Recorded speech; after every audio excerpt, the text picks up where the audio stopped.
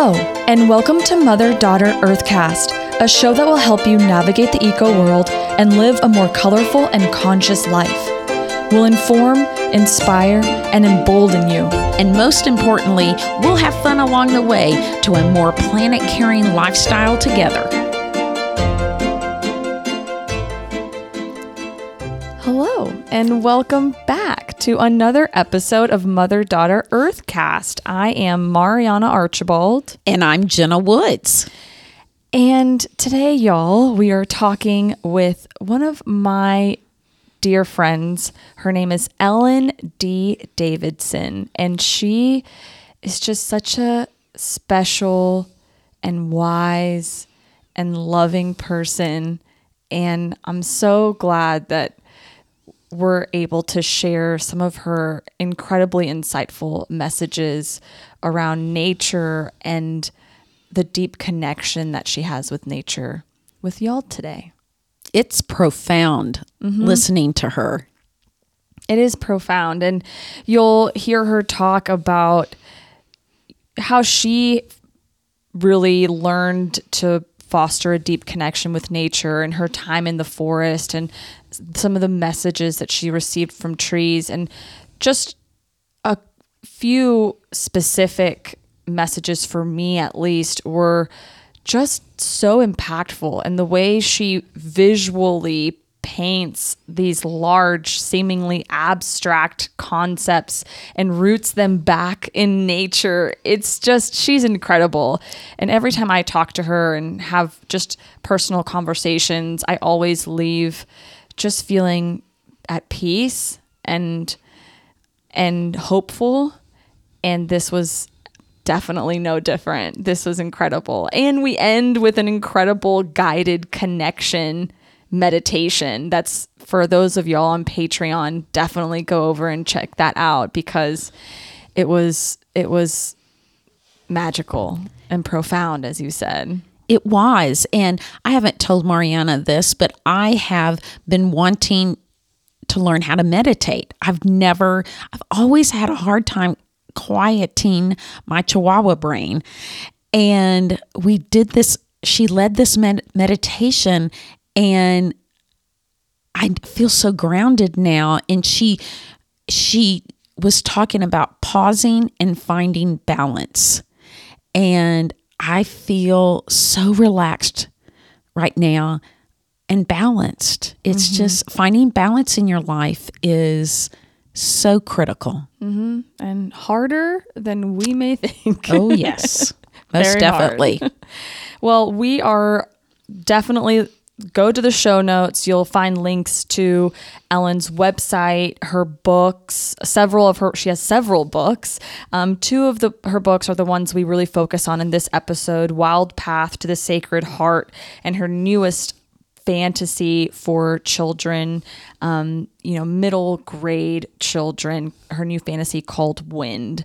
And so definitely, if you have any children, I think she said between the age range of like 8 and 13 in your life, yes, this is a great one. And if you want to read an incredible memoir of Ellen's time receiving messages directly from trees, then Wild Path to the Sacred Heart. I've read it. I recommend it so much. It's incredible. And I was telling Ellen in the bonus content, literally inspired the project that I'm working on right now. So I hope y'all love the messages that Ellen has to share about trees and nature as much as we did. And head over to Patreon to check out that guided meditation. You can probably hear in our voices, we're just on a lovely Ellen cloud right now. Yes. And it's great. It's so important to connect with nature, and she just gives it another dimension and makes it so visual. She does. She's amazing. Well, anyways, without any further ado, y'all buckle up, because this is a good one. Please welcome Ellen D. Davidson to Mother-Daughter Earthcast. So, Ellen, I know I have the pleasure of knowing you and having met you, but can you give our listeners, just to kick us off, a little bit about your background and who you are? I'm a mom. I have 2 grown daughters and a granddaughter who just fell down and got 4 stitches in her lip, which made me worry, but I think she'll be fine. And when my youngest daughter went off to college, I sort of went off to the forest. I live in the redwoods of Northern California, and they were always there, but I'd never really had the time and the freedom to just tramp around. And actually, I, at the time, was meditating a lot with a Tibetan Buddhist Lama, and he had advised all of us to follow the juice, to do what we wanted. And since that coincided with me actually having free time for the first time in my life, I started playing with waking up in the morning and saying, what do I want to do today? And it was go to the forest. And then it was go to the forest the next day. And then it was go to the forest the next day. So it became this fascinating odyssey of realizing how alive and intelligent those ancient trees are. And even different trees seem to have different personalities. So I felt guided by the presence of these ancient trees. I love that. I love that. And we are going to ask you all of our burning questions about trees and your books. But before we do that, Mom actually discovered your music album and wanted to ask you about that. So I was listening to it. It's called Star Tree. And it's you're playing the piano. And tell us about it. It's beautiful music. Thank you. You know, I did that because I started getting a little bit of arthritis in my fingers. And I thought, well, when I'm 80 or 90, presuming I live a long time, I want to be able to hear what I was doing later on. So I had a friend. I actually have another one called Forest Inspirations or something, to record 2 CDs for me. And they're just, most of the music on them is composed by me. It's more improv than actually written down compositions. But as I'm playing, I'm actually seeing the forest. So I'm sort of going down the path and seeing the butterflies and listening to the birds and the creek babbling along, trying to, not even trying, just sort of letting that come through me as best I can and flow into the music. That's what I was trying to share. That's amazing. I could see it. I mean, listening to your music, it was so soothing, just like the forest is. Y'all, I told you Ellen was magical. And one thing, Ellen, which I think is very cool and kind of a good transition into the rest of our conversation, my mom, when she listened to that music, she said it sounded so much like the music that we have listened to from our plants using our little plant wave device. Wow. Yeah, it does. That is cool. Yes, and we're actually going to be we've been hooking up our little plant music device to a bunch of different plants, and we're going to be releasing some of those audio recordings, and I'll definitely let you know and send that to you. But that's the first thing my mom said. She said, Ellen's music sounds just like the plant music that we've been listening to. Yeah. So I thought you'd like that. That's what I was trying to do. I was just sort of inviting that to come through and play through me. So this is a moment of me feeling like it worked. Yes. It did. Very grateful. You clearly interpreted the plants through your music. Wow. Yes. Yes, you did. Well, of course you did, Ellen. Come on. It doesn't feel like, of course. It's kind of like when you cook a meal, you can't really tell if it's any good until other people start eating it and saying yum. And then you go, oh, good. Well, and funny, add a layer of that for me.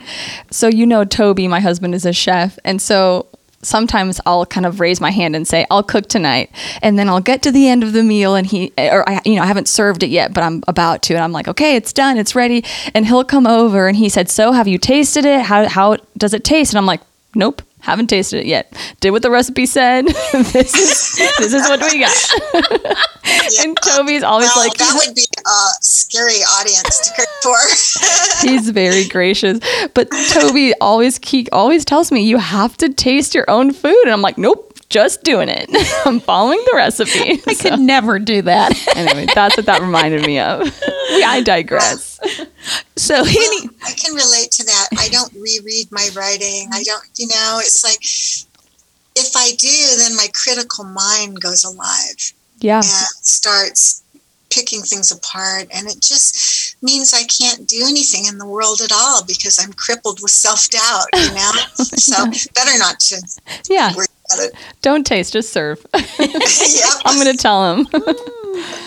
So anyway, let's switch over to one of our favorite books of yours, and you've written quite a few books. In fact, why don't you tell us about the different books you've written? I know, because there's children's books, there's all these different things. Yeah. And then we'll talk about one of our favorites. I have a chapter in a book that just came out called No Ordinary Words, and written by 33 women all around the world, mostly Tree Sisters, sharing women's wisdom, and mostly not writers, although I am. And so that's there. And then I have my adult Wild Path to the Sacred Heart, which is my forest bathing memoir. And I just came out with a children's environmental, visionary, fun, page-flipping fantasy called Wind for middle grade kids. I had a dystopian book for young adults or older middle grade too, called, I still have it, Stolen Voices. The publisher was Canadian and went out of business in 2008. And so it's still there on Kindle. I don't know how many hard copies are left, but it did get translated into German, Danish. It was put in the International Youth Library and some good things. It was in the Battle of the Books in Canada where, along with, I could not believe it, the other books were like The Witch at Blackbird Pond and The Giver. And I recognized all the other authors except for myself, That was thrilling. And so that one, it was a dystopia, and I don't feel like we need any more dystopias. So I've moved on. I'm with Wind, I'm trying to move into the visions of where we can go in healing and restoring ourselves and our beautiful, precious, only planet. Yeah. Which is so important. Yeah. Then I have 2 little picture books too. For little ones. Well, I have this one, Zoe the Misfit, and it's about shapes, and it's about appreciating differences and getting along. And that one has been used in schools for bully prevention programs. Really? And then I have one, Princess Justina Albertina, and that was my first book accepted for publication by Charles Ridge. And it's a cautionary tale, kind of loosely based on the old Victorian morality tales that children used to be raised with. Yeah. It's sort of a cautionary tale about greed and consequences. I guess you could call it a karma tale too. So, and it's funny and it's light, and it won a best read aloud in the Michigan schools and was translated into Korean. Oh, so nice. It's fun. I don't know who's reading these or where they're going. Well, and that's how I learned about you, Ellen, through one of our favorites, Wild Path to the Sacred Heart. So lots of people are reading of them. Yes. So when in your book, the Wild Path to Sacred Hearts, you're sharing these incredible messages that you get through the forest and trees. And anyway, could you tell our listeners about this book? And how old were you when you started being able to hear messages from the trees? And or recognized that you could. There you go. And how did that happen? I think I need to start when I first moved to Humboldt County, and that is almost 30 years ago at this point. And I have an old growth redwood that's behind my house. And the kids and I called it Grandmother Dragon Tree because it has this big spike sticking up and it has kind of a snout. It looks like a dragon. So the tree had a name. And out of the blue, completely unplanned by me, I started dreaming repeatedly for 2 years straight. I would dream at least a couple times a week that this tree was talking to me in my sleep. And it was telling me all this stuff. It was telling me the radius of its field and the influence. And it was showing me some kind of energetic up and down thing that it was doing. And I didn't believe it was real. I just thought, well, that's weird. I like this tree so much that the tree's in my dream. I wonder what that symbolizes. What part of me is a tree? I was doing the whole thing. And it was beyond conceivable to me at that time that it could have been an actual interaction with the consciousness of the tree. Interesting. So it was only later when the Lama said, follow the juice, and the juice for me was off in the forest, and off I went. And I couldn't find, my husband would go sometimes, my best friend would go sometimes, but mostly people were busy and I couldn't find anyone to go. So I wanted to go so much that I started going by myself. You're awfully quiet when you're by yourself. Mm-hmm. Actually, I don't know if my mom would be. I think she would still be loud when she's by herself. I could be loud too. Sometimes I was loud. I would sing. Actually, I would sing a lot because to scare the mountain lions. Yeah. So I was so quiet. I ran into a couple of mountain lions, and after that, I started trying to make a racket because I didn't want to quit going. And then I didn't want to quit going by myself because I would be there all the way. Yeah. We humans love each other so much, and we're so engaged with each other, and we want to know all about each other. And so when I go with a friend, there's a lot of human bonding, which is wonderful. But it was being alone that let me realize that this other type of relatedness could deepen. Yeah. Beyond my preconceptions. That was the other thing. I had no preconceptions. Nobody had told me, oh, you can go do this. It was before the word forest bathing existed. I didn't have, well, maybe it did in Japan. I had never heard of it. And, so what happened was I would find these cool places to sit down and eat lunch. And at the time, of course, I had been learning to meditate with this Lama. So actually, one of my friends suggested we try meditating at a tree. Sometimes I would go with people, and we did. And the tree, in my head, I heard, come back. Oh. And I that couldn't be real. This just can't be happening. So I come out and I tell my friend what just happened. And we're shaking our heads, puzzled, and wondering what part of Ellen's imagination is kicking in this time, because I am imaginative. And I can't really distinguish the borders between perception and imagination. There's kind of a place where they interface. Mm. And it's hard to tell sometimes, especially when in uncharted, unmapped territory, which I was, because I didn't know anyone was doing anything like this. And so anyway, but we agreed that I should come back. So I thought I would come back once or maybe twice. And I came back, and it was so wonderful to sit with this tree. And a lot of the wonderfulness was just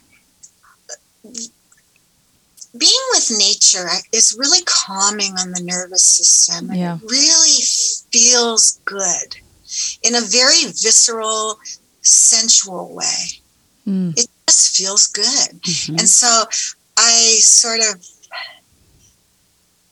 wanted to go and go and go, and I kept going back to this one tree all summer long. In the winter, I can't get to that tree, so I went all the way through the fall. And then sometimes I would have visions, or I just get information. A lot of the information in my book, Wild Path to the Sacred Heart, when I wrote it, I hadn't, The Hidden Life of Trees by Peter Walden, did I pronounce it right? It wasn't out. I hadn't read it. And then when I read it, I went, wow, that's the same stuff. So what I'm considering right now, what I'm thinking of, is that nature's really reaching out to anyone who will listen, which is all of us can. It's a human capacity.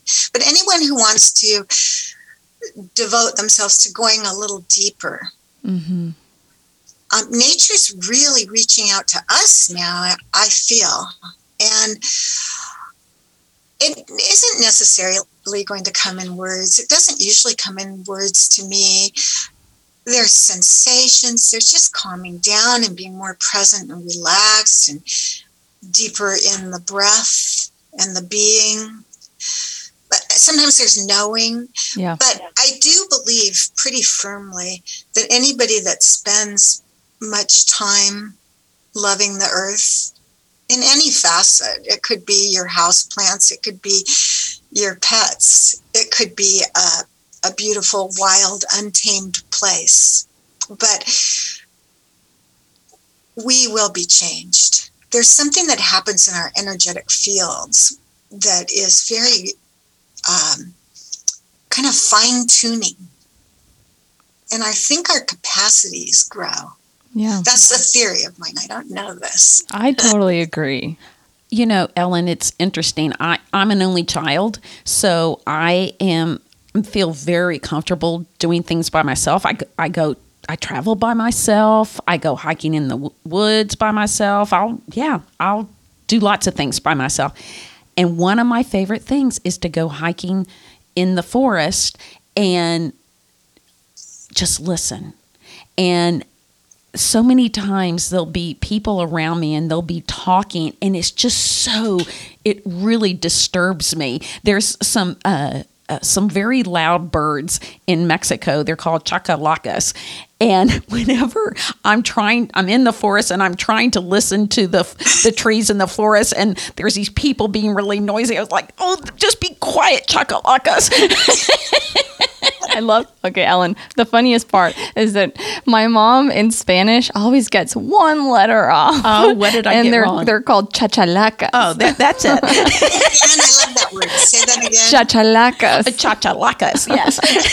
And doesn't it sound, that's what the birds sound like. They're really loud, and that's what people sound like in the forest to me. So. Well, Mom, We're really loud. I mean, we're really, really loud, and we're missing a lot. So much. Yeah. It's true. And I've told you, right, that I had the pleasure of walking through an old growth forest with Ellen in California, and we did a meditation by the tree. That was pretty much a highlight of my life. It was amazing. It was amazing. One of the main points, or one of the things that comes up in your book, and I know we've talked about this, is, and you just touched on it a little bit, but the importance of an actual relationship with nature, and as you said, the healing power and how it really changes your energetic field. We always try to figure out different ways that we can communicate this concept to people, because one of the things that we say is it all starts with having a relationship with nature, because then you can't care about someone or something that you don't have a relationship with, and in turn you're not going to protect and restore if you don't. It all starts with a relationship.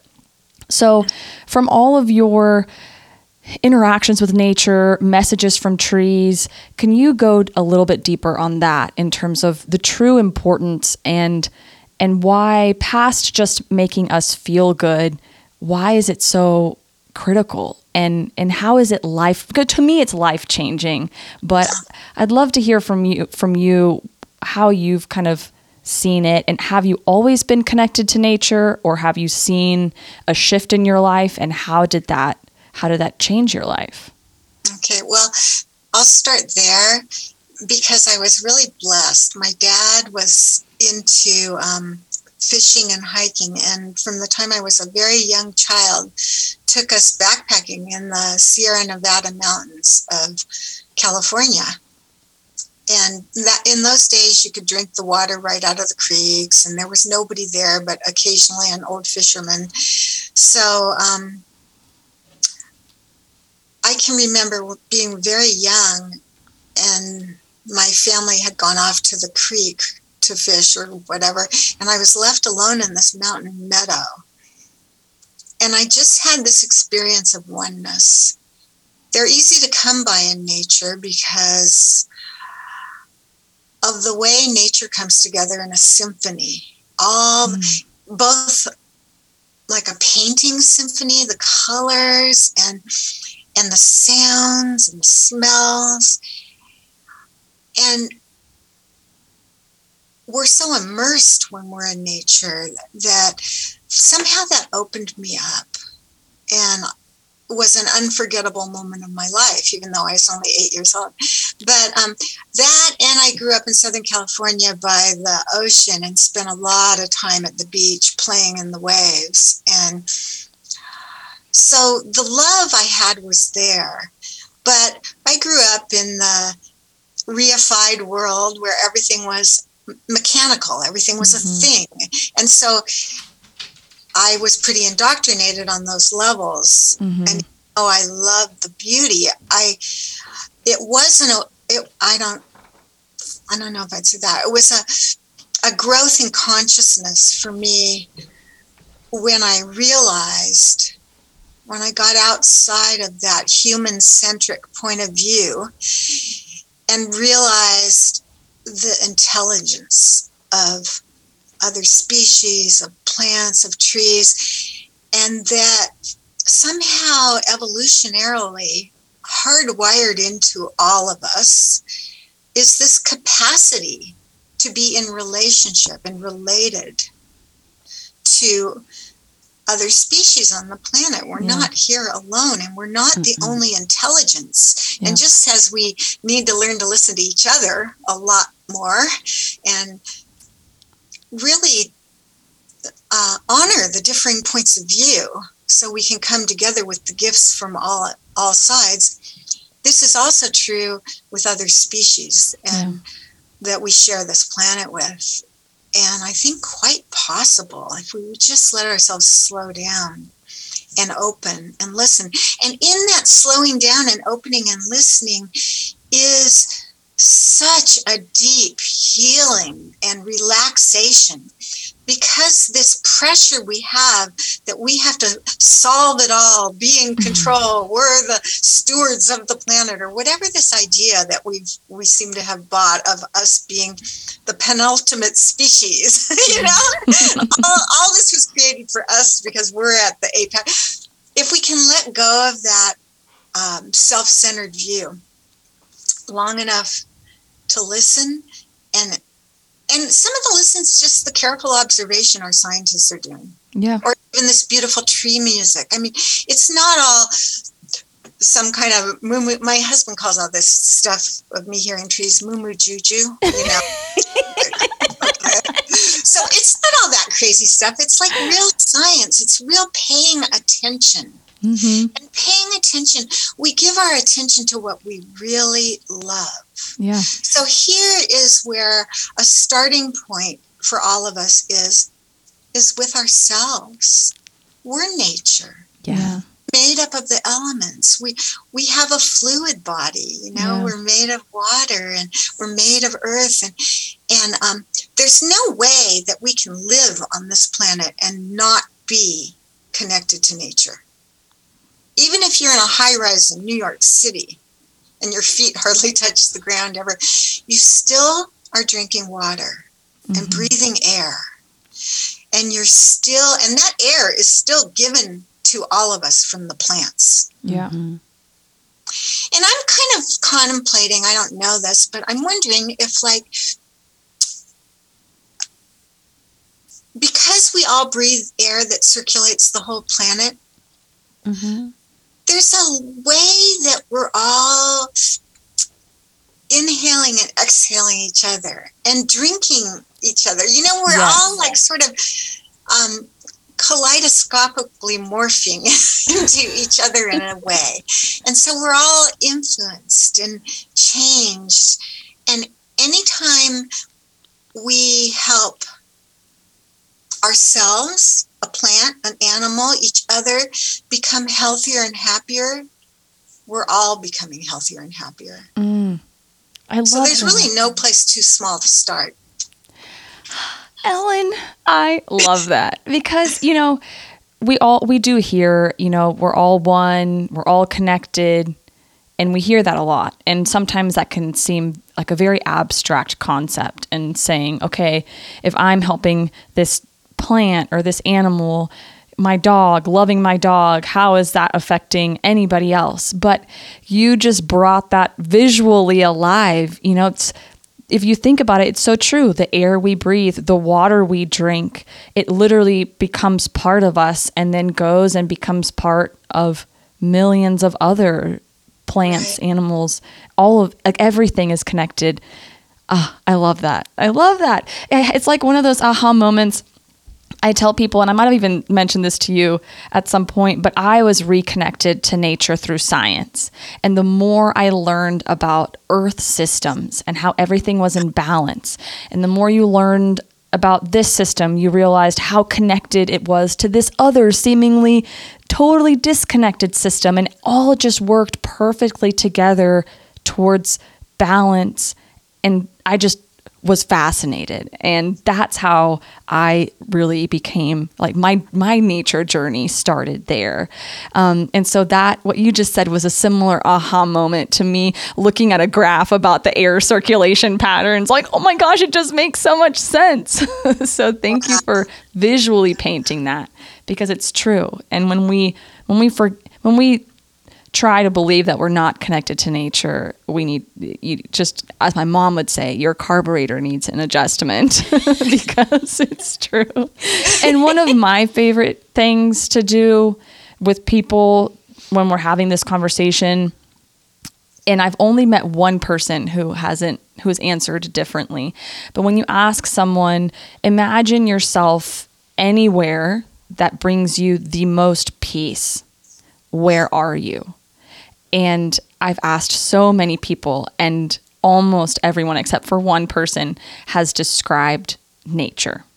And they all describe either a beach or a hammock out and, you know, next to the ocean, or a mountain. My mom is the desert, or she just likes the horizons. My mom loves horizons, but it's so true. So then how we have this thread that links us all, in terms of if that to me, if you don't see that as a clear indication that we are inherently connected to nature, then how, you know, then what is?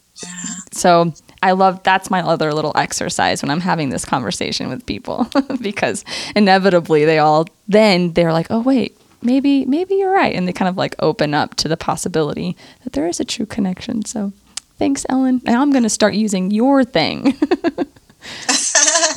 Well, that's fascinating to me too, because I used to do these guided meditation tapes 40 years ago to help relax. And they'd say, go to your relaxing spot. It could be a place in your library or blah, blah, blah. And mine never was. It was always out in nature. But it's interesting. I used to wonder, who are these people that go to the library? I've only met one library person. So, yeah. I love libraries. Yeah.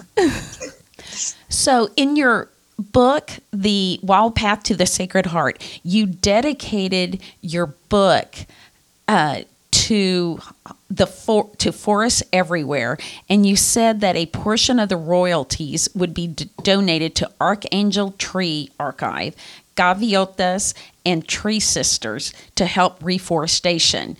Could you tell us about these three organizations and why are they so important to you? Okay.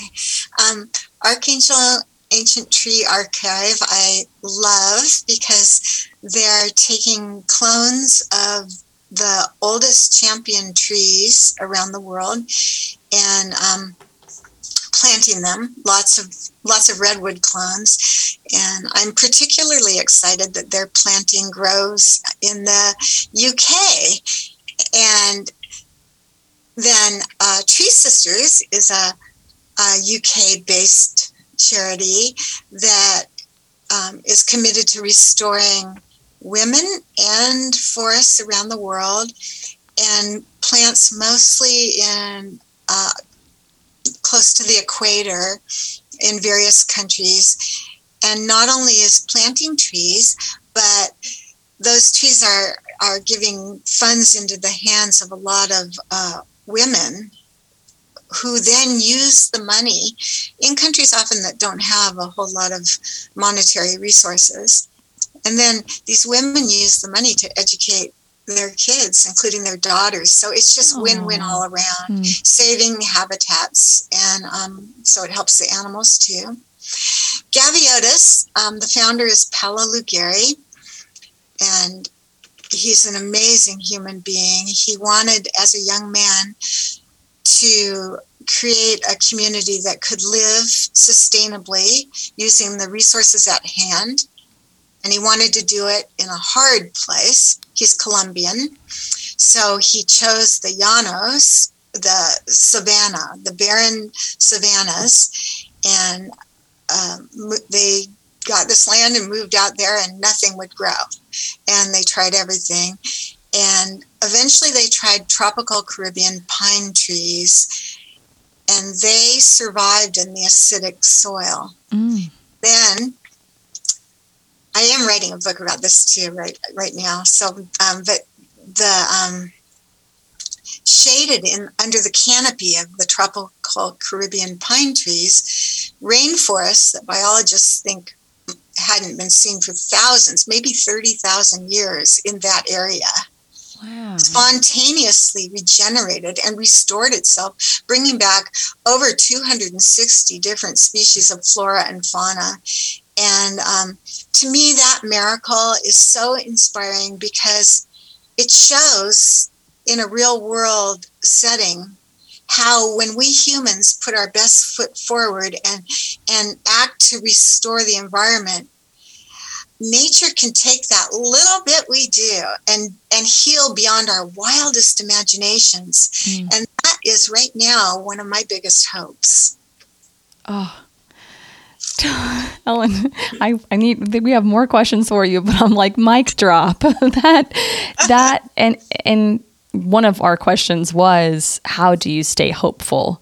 And what do you tell people, especially through your really strong connection with nature? How do you stay hopeful?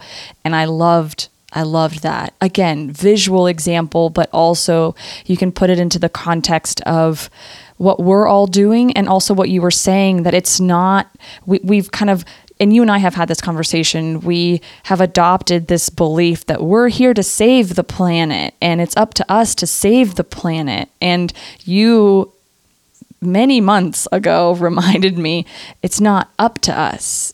The earth and Mother Earth is more than capable of healing herself. We just have to give her a little something to work with. And right. That is hope. That to me is incredibly hopeful and inspirational. Thank you, Ellen. Again, I think in one of his books, I've read a bunch and I don't remember exactly which book, but I have this memory in one of his books of the Dalai Lama saying there's a moral imperative for humans not to give up hope. Because we're in this pivotal moment in time. We're all born here now, who knows why, and here we are. And also, when we give up hope and then there's a tendency not to do anything, or we feel futile, like the little things that we can do, be kind to a child or let someone in traffic, don't count, but they do count. Everything counts. Yeah. And I'm not always hopeful. Sometimes I'm scared, but then I go back to the trees. Actually, I think I'm feeling more hope out with and from them than I do on my own. So that's really bolstering me, which is another reason I would encourage people to spend time with the nature realm, however it's possible, wherever you are. Yeah, I love that. Okay, Ellen, I don't want us to go without talking about your newest book, Wind. One of the things that I loved as I was reading it, I could see glimpses of conversations we had had and your description of the ancient forest, and also how the main character goes to take a drink of water from the creek and she doesn't know if it's clean. And you bring up so many different parallelisms, but it's this quest to find your journey and yourself, and it's so fantastical and it's great. Can you tell just our audience a little bit about your book? What was your inspiration for it, and what do you mostly want young readers to take from it?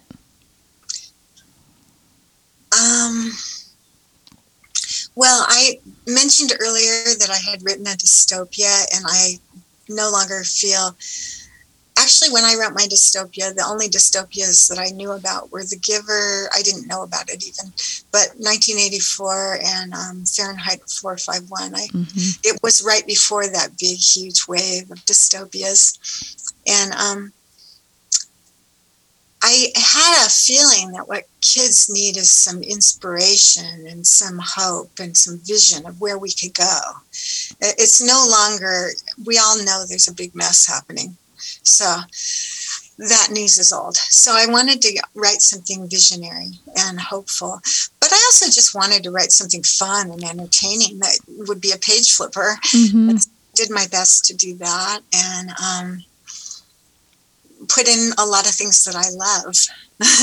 I can tell. And also, it was a wonderful glimpse into your incredible and colorful imagination, I will have to say.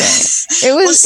Now can you understand why I have a hard time distinguishing between when I'm having real plant communication and when it's just me?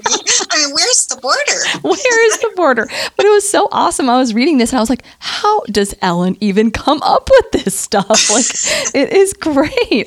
My brain doesn't work that way. And it was but I also remembered, I went back to, for me, reading Harry Potter when I was young. And Harry Potter was the book for me that opened up the possibility of magic, period.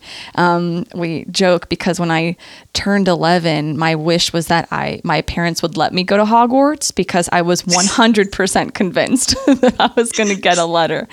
But looking back on it now as an adult, I think it had such an impactful, influence on my life, because I truly, to my core, believed magic is possible. And that's one of the things that I loved when I was reading Wind. It creates such a vibrant world that's so unlike ours, and it's so different. But I remember myself reading Harry Potter as a child and truly just taking it all in, because at that point you're not really, beaten down with what is and what isn't possible. So it was very fun. And especially because I know you, and it was great reading that book. And so, age range, because obviously this one is different than your other books, but what's the target age range so that we know when we're buying gifts?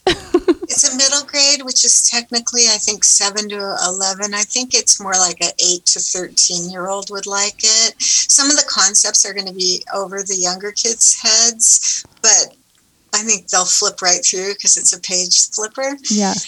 And I want to backtrack and say something about magic.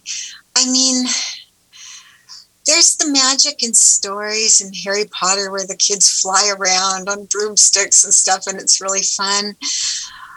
And then there's just the inherent magic in life. I mean, what could be more magical than a seed becoming a sprout, becoming a plant, and then a flower?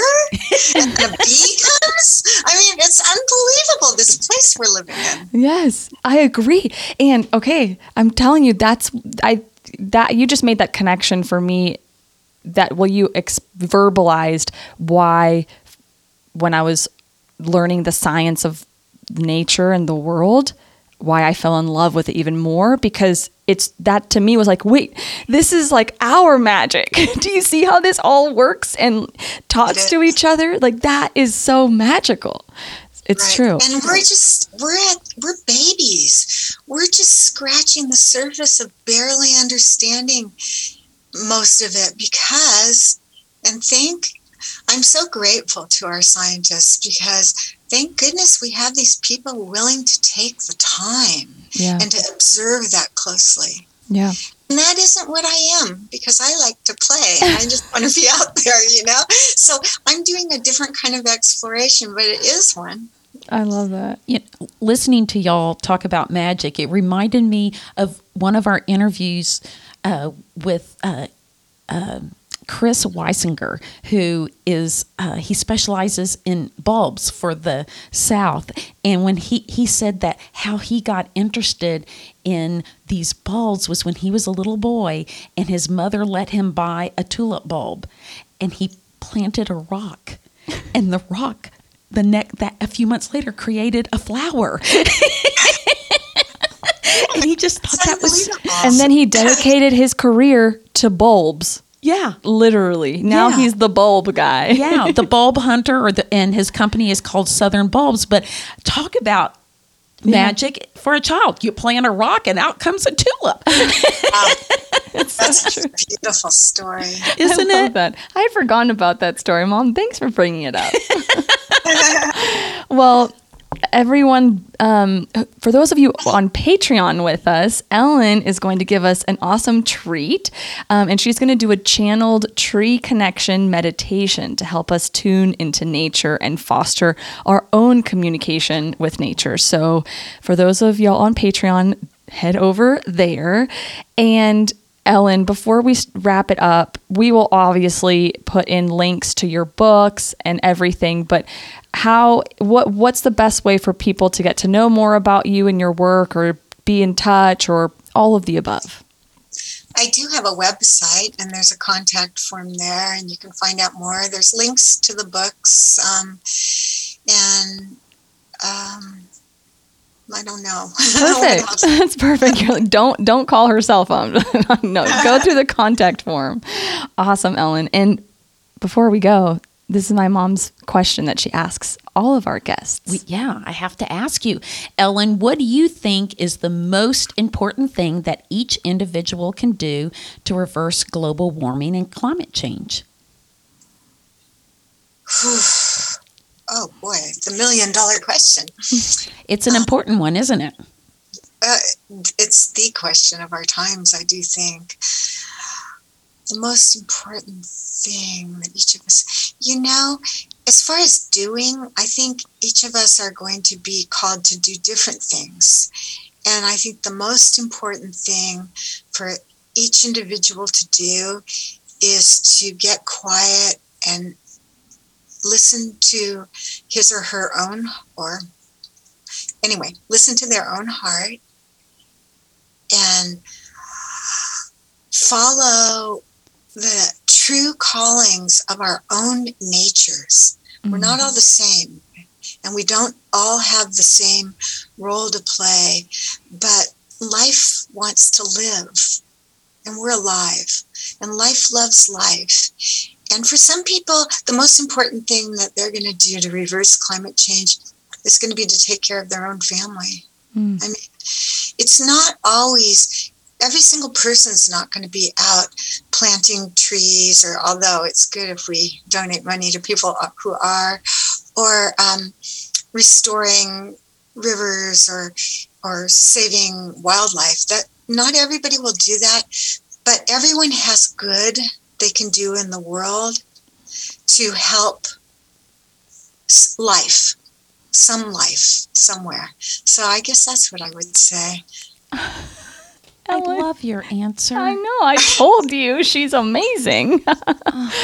Ellen, we get really great answers, but I'm going to have to say I think that's my favorite one. I really do. That was so... I'm going to just like you said, I don't ever really re-listen to our podcasts because it's weird, but I'm going to have yours saved anytime I need a dose of hope. And yes, you can do this.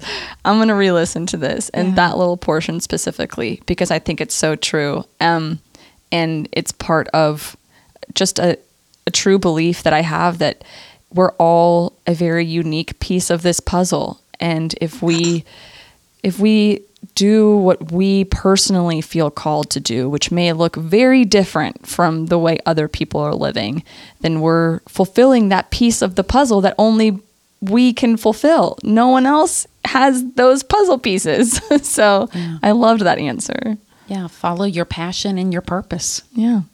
Well, Ellen, thank you so much for spending this time with us. Cannot wait for our guided tree connection meditation.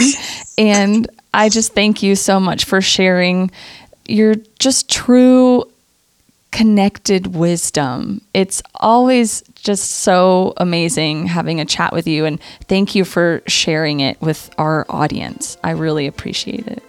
Thank you so much for having me. Your time and your wisdom is a real gift. Yes. Thank you. Thanks, Ellen.